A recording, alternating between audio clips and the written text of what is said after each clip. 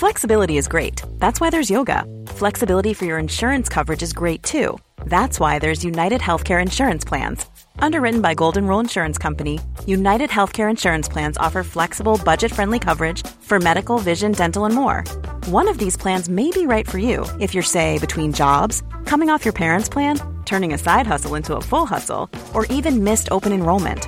Want more flexibility? Find out more about United Healthcare Insurance Plans at uh1.com. Say hello to a new era of mental health care. Cerebral is here to help you achieve your mental wellness goals with professional therapy and medication management support. 100% online. You'll experience the all-new Cerebral Way, an innovative approach to mental wellness designed around you. You'll get a personalized treatment plan from a therapist, prescriber, or both in a safe and judgment-free space. Your Cerebral therapist or prescriber will outline a customized plan with clear milestones along the way, so you can get to feeling your best. With Cerebral, you're not alone in your mental health journey. We're here to empower you to live a fulfilling life. So take that first step towards a brighter future and sign up today at Cerebral.com/podcast and use code ACAST to get 15% off your first month. Offer only valid on monthly plans. Other exclusions may apply. Offer ends July 31st, 2024. See site for details.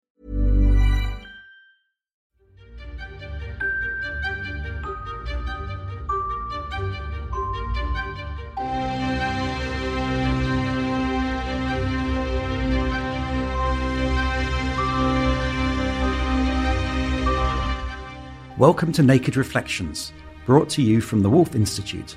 I'm Ed Kessler, and each week I'll be taking an in-depth look at the stories reported by our friends over at The Naked Scientists.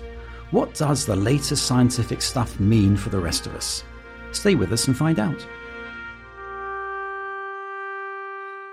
It's become one of the cliches of endless discussions about lockdown, how we've all got to know our neighbours better.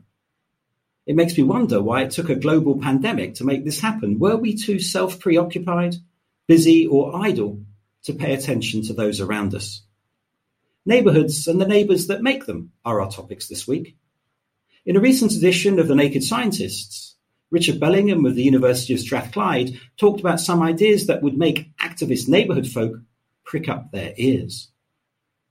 We know things like using different colours and intensity of street lighting can influence behaviours. And we know that also in some cities they've tried doing things like pulsing the street lights to indicate that the police are aware that something is happening and they're on their way. And this has actually been proved to be, by and large, just as effective as the presence of a police car, once people understand that there's a relationship there. With me to discuss neighbours and neighbourhoods, and perhaps also the people who police them, are Julie Siddiqui, co-founder of the Jewish and Muslim Women's Network, and Dr. Julian Hargreaves, Senior Research Fellow here at the Woolf Institute. Julian is leading a project called the Woolf Diversity Study, which, amongst other things, thinks about our neighbourhoods and how much we think they're changing. Well, I promise not to cue you with pulsating lights, but let's get down to the nitty-gritty. Julie, how well do you get on with your neighbours? I think the answer is that I could do better. So I try my best, or I feel like I have over time, to sort of reach out, engage with my neighbours through giving them gifts and food and things. And I sort of treat the people that live around me as my neighbours here. But I feel I could do more. I always feel like I could do more. And if somebody, for example, passes away, which happened a couple of years back, and I hadn't really engaged with that person, I actually felt very guilty because I thought I could have done much more.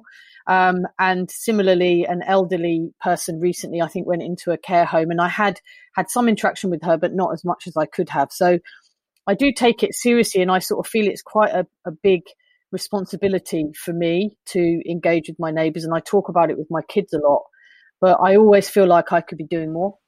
Julian, could you be doing more? I would say, on the whole, I get on with my neighbours fairly well.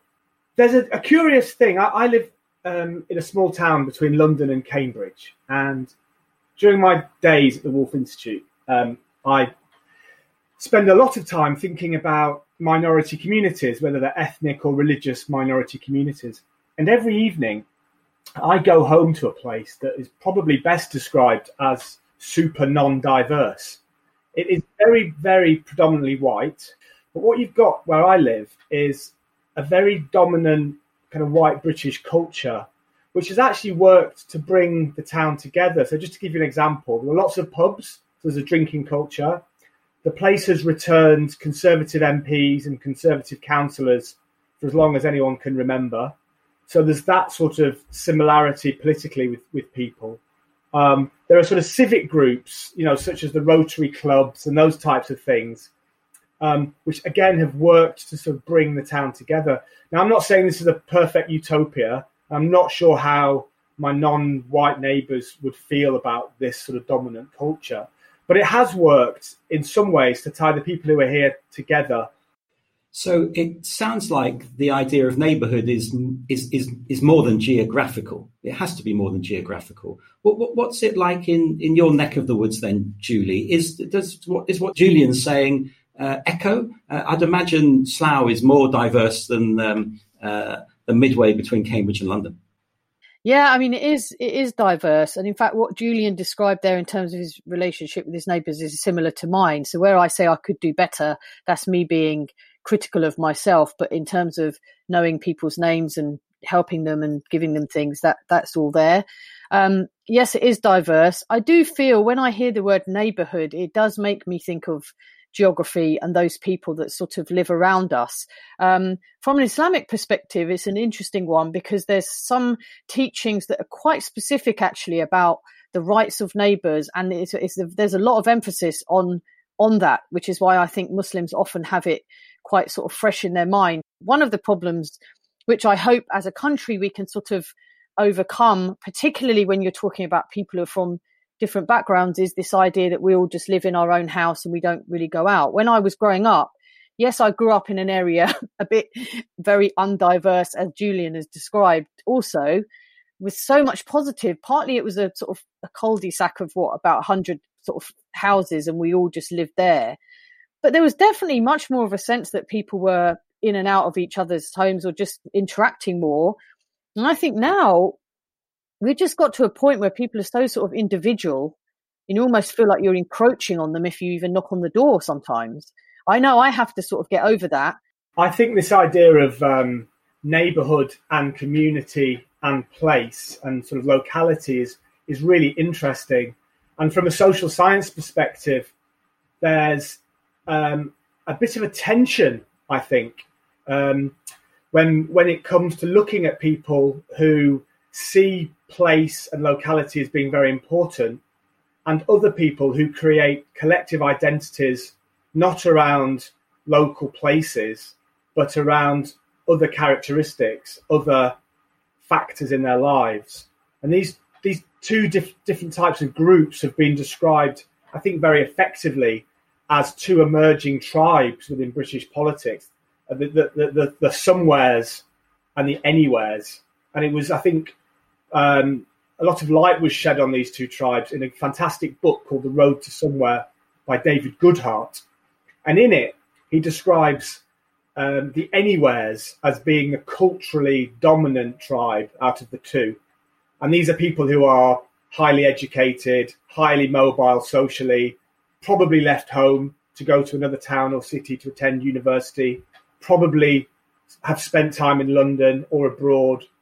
And they have a very different outlook to the somewheres who tend to be rooted in a certain place, perhaps educated to a lower level, perhaps more likely to have identities which are given to them by the anywheres. So we think about Yorkshire miners or Scottish farmers or the Geordie working classes, what David Goodhart calls ascribed identities.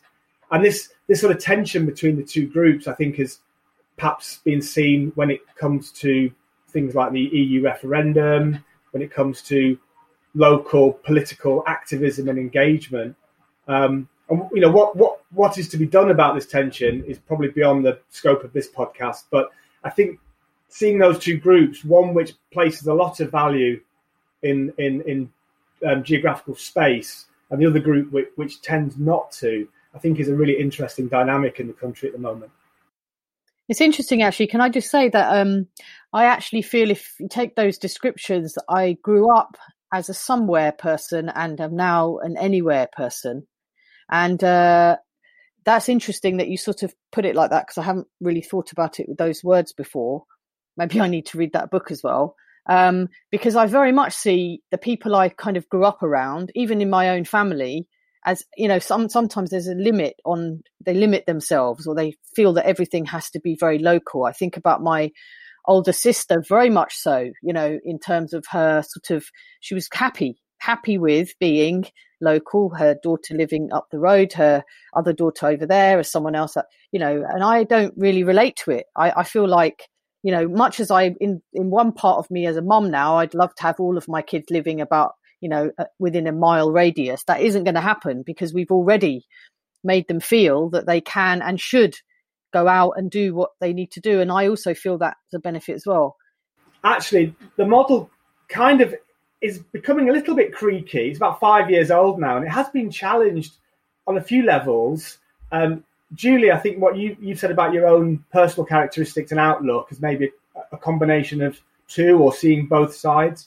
And I think also, if you look at the southeast of England, I think you've got some somewheres developing from a community of anywheres. You've got people who have moved to the southeast who are now taking the advantage of the labour market, the housing market, the top universities, the top tech firms, the top accounting and law firms, etc. So these people are becoming rooted in the southeast and taking on sort of quasi-somewhere attributes.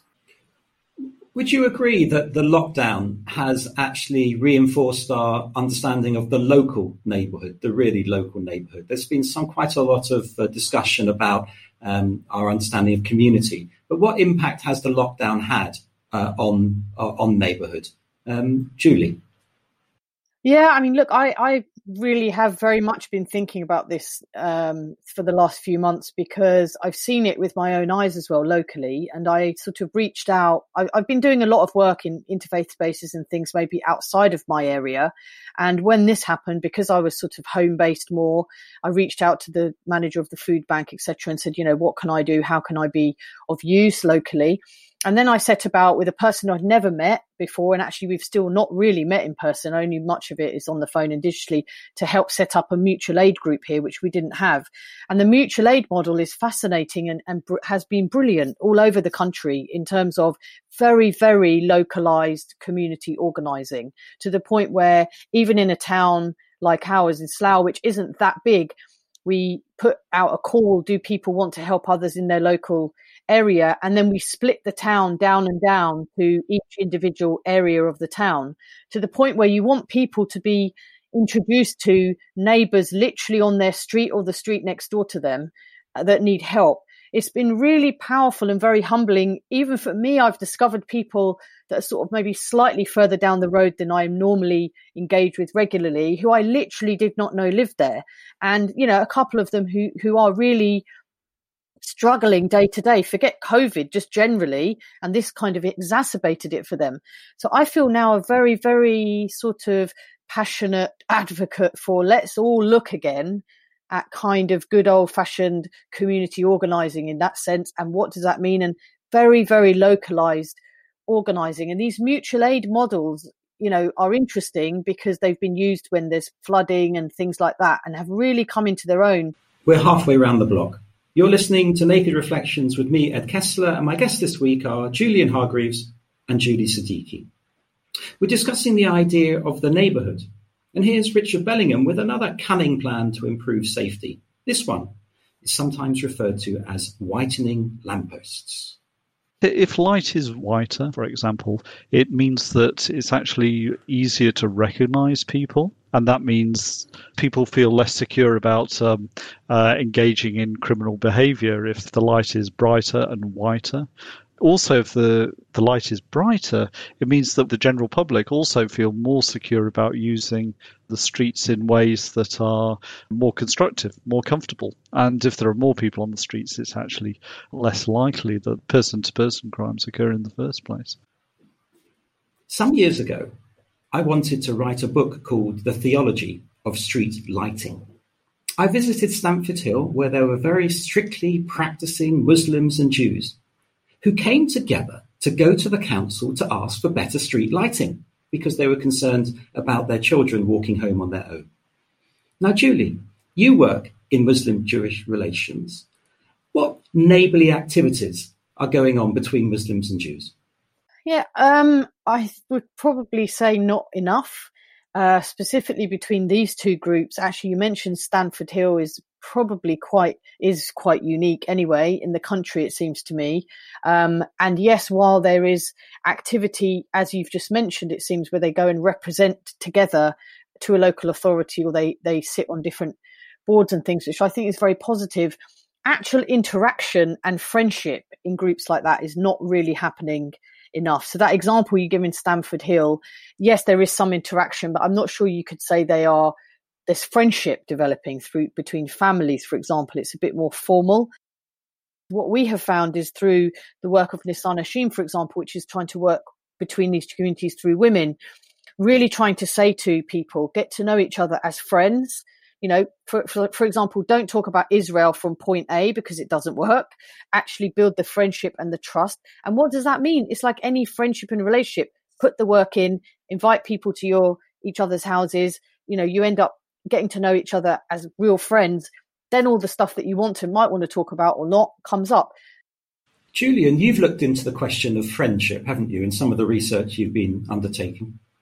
Yes, I've been thinking a lot about friendship recently. And what Julie has just said, I'm sort of fascinated by, actually, because this notion of friendship, between different groups is something which, on a common sense level, feels important, feels significant. And actually, there's overwhelming academic evidence from social psychology to show that friendship has a direct relationship with reduced prejudices. Now, when you turn to the government's efforts for these things, whether it's national or local, if you think about these big government projects like social cohesion, integration, counter-extremism, all these big kind of buzzy buzzwords and projects, the role of friendship within them is strangely underplayed. So you might have, in the recent integration strategy from the government, an idea that better integration might lead to more friendships between groups. But you don't hear many policymakers saying that better friendships between groups might lead to improved integration.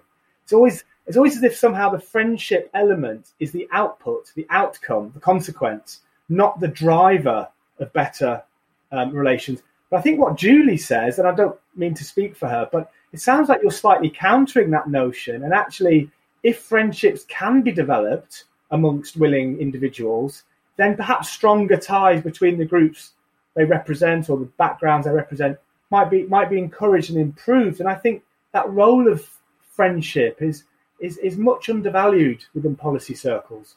Yeah, I mean, we've certainly within Nisan Hashim, and over the years that I've seen, for example, interfaith work, I've often felt, and I look back, I never sort of dismiss any, because I think all of it is noble and brilliant, and there's always good that comes from everything. That's how I see it anyway. People are making an effort. But what I have felt is that interfaith work has often been more on a meeting level or a bit more formal, or people approaching a government initiative together or whatever. Whereas actually, if you go right back to what I would consider to be basics and make it all about friendship, which is what we've tried to do with Nisan Hashim, and it is working. And part of it, I think, is because once you become actual friends with someone, i.e. you go out for a coffee, you go to the cinema, you do the things that friends do, you very quickly realize that we're all the same in many ways underneath, and we are different. We respect it. We learn about each other's differences. We respect all that.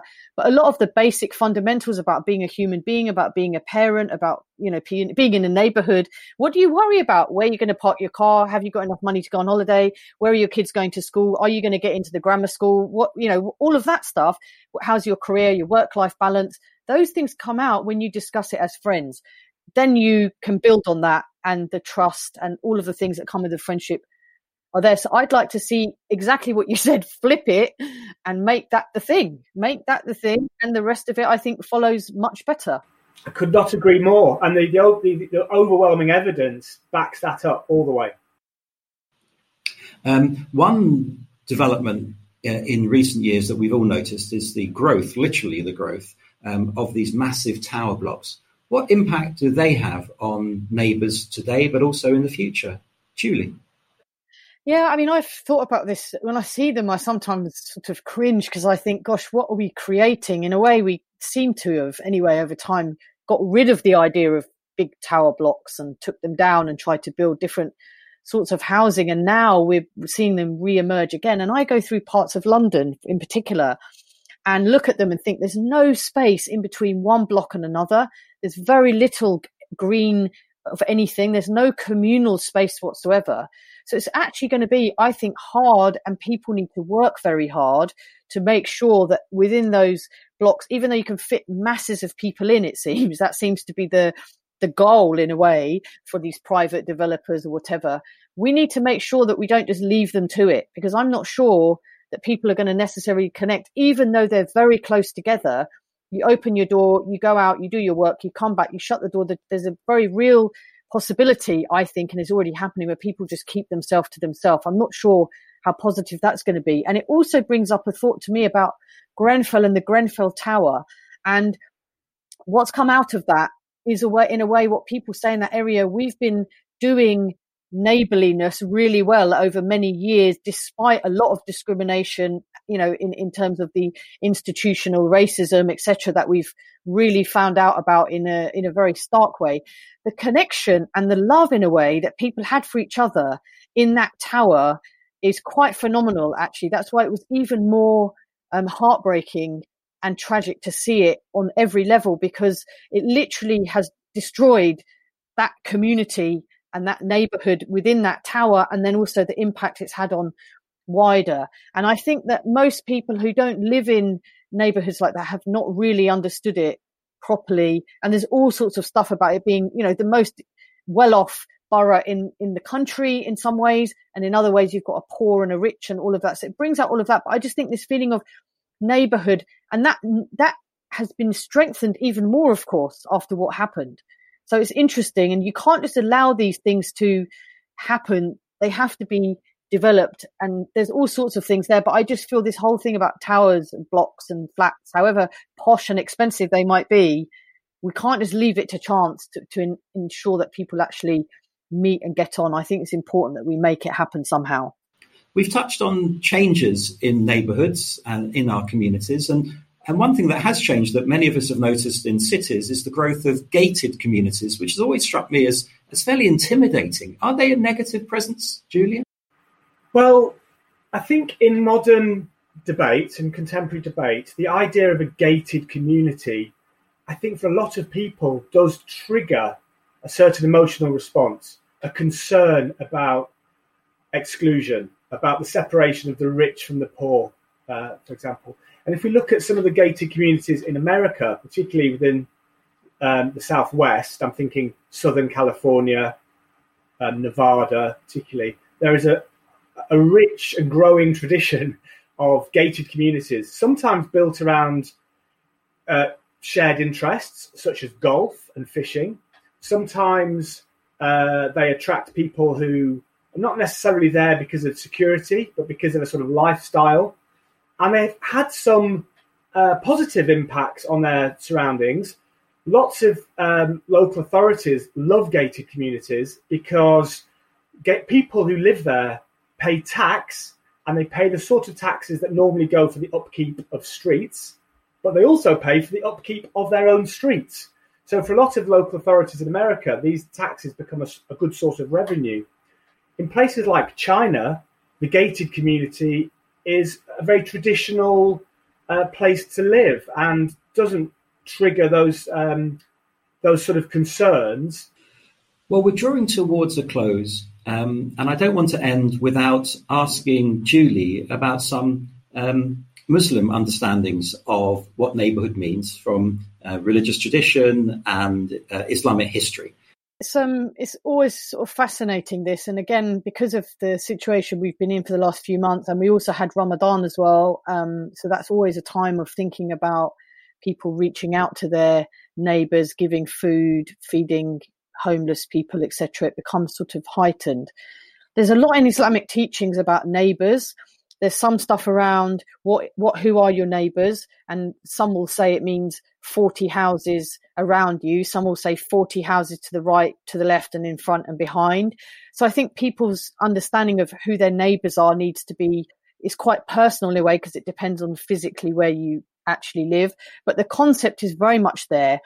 And there was once, and more than once, but there's lots of teachings from Prophet Muhammad about neighbours, and he once is quoted as saying that Angel Gabriel, who of course the understanding for Muslims is that Gabriel brought the revelation from God through Muhammad to the rest of us through the Quran, and Muhammad actually said, I thought that Gabriel was mentioning neighbours so much essentially that they would become like an heir, meaning that part of your inheritance had to be given to your neighbours. They had rights over you. So there's definitely this very, very strong concept in Islamic teachings about neighbours having rights over you.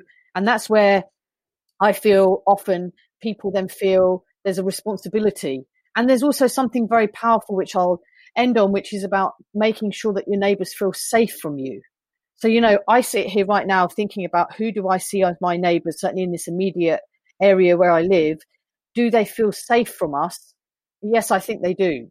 They don't know the ins and outs of us, and we don't know the ins and outs. We interact. I give them things. I make sure that they feel safe from us. That's really important to me. I've given all of my neighbours my number, even before COVID. So if you ever need anything, let us know. Whether they do or not is now up to them, but at least I feel I've done that.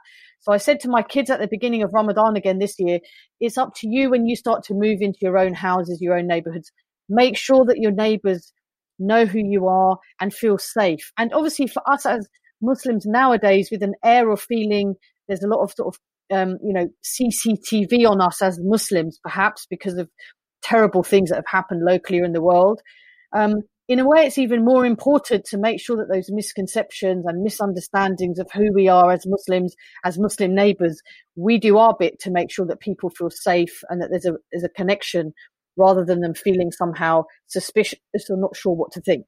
So I feel that for me, it's always been there right from the beginning. Nowadays, with an air of feeling that there's a different sort of sense around terrorism, etc., how do we as individual families make sure that the people around us don't have suspicion and actually feel safe from us? For me, that's also part of our role as well as Muslim citizens in Britain. It's interesting that the Bible has one command, the famous command of Leviticus, to love your neighbour as yourself, which Jesus also says in the New Testament. But on 36 different occasions, the Bible also says to love the stranger. And that actually is much, much harder than getting to know your neighbour. But I'd like to leave you with a brief account of how I understand some neighbourhoods worked in the Balkans during the Ottoman era. Houses had two gates, one opening onto the public thoroughfare and the other into a network of alleys connecting the immediate close neighbourhood. Visitors could choose their gate. It seems like a nice balance between the public and the semi-private. All the more striking because of the tragic way neighbourhoods tore themselves apart during the 1990s war. Well, that's all we've got time for this week. Thanks to my guests, Julian Hargreaves and Julie Siddiqui. And thanks to you too for listening. If you'd like to get in touch with any comments, thoughts or reflections of your own, you can email nakedreflections@wolf.cam.ac.uk. And let us know what subjects you'd like to hear more about and how you'd like us to cover them. We'd love to hear from you. In the meantime, you can find more episodes of Naked Reflections and subscribe to Naked Reflections podcast wherever you access your podcasts or at nakedscientist.com/reflections. Do join us next time.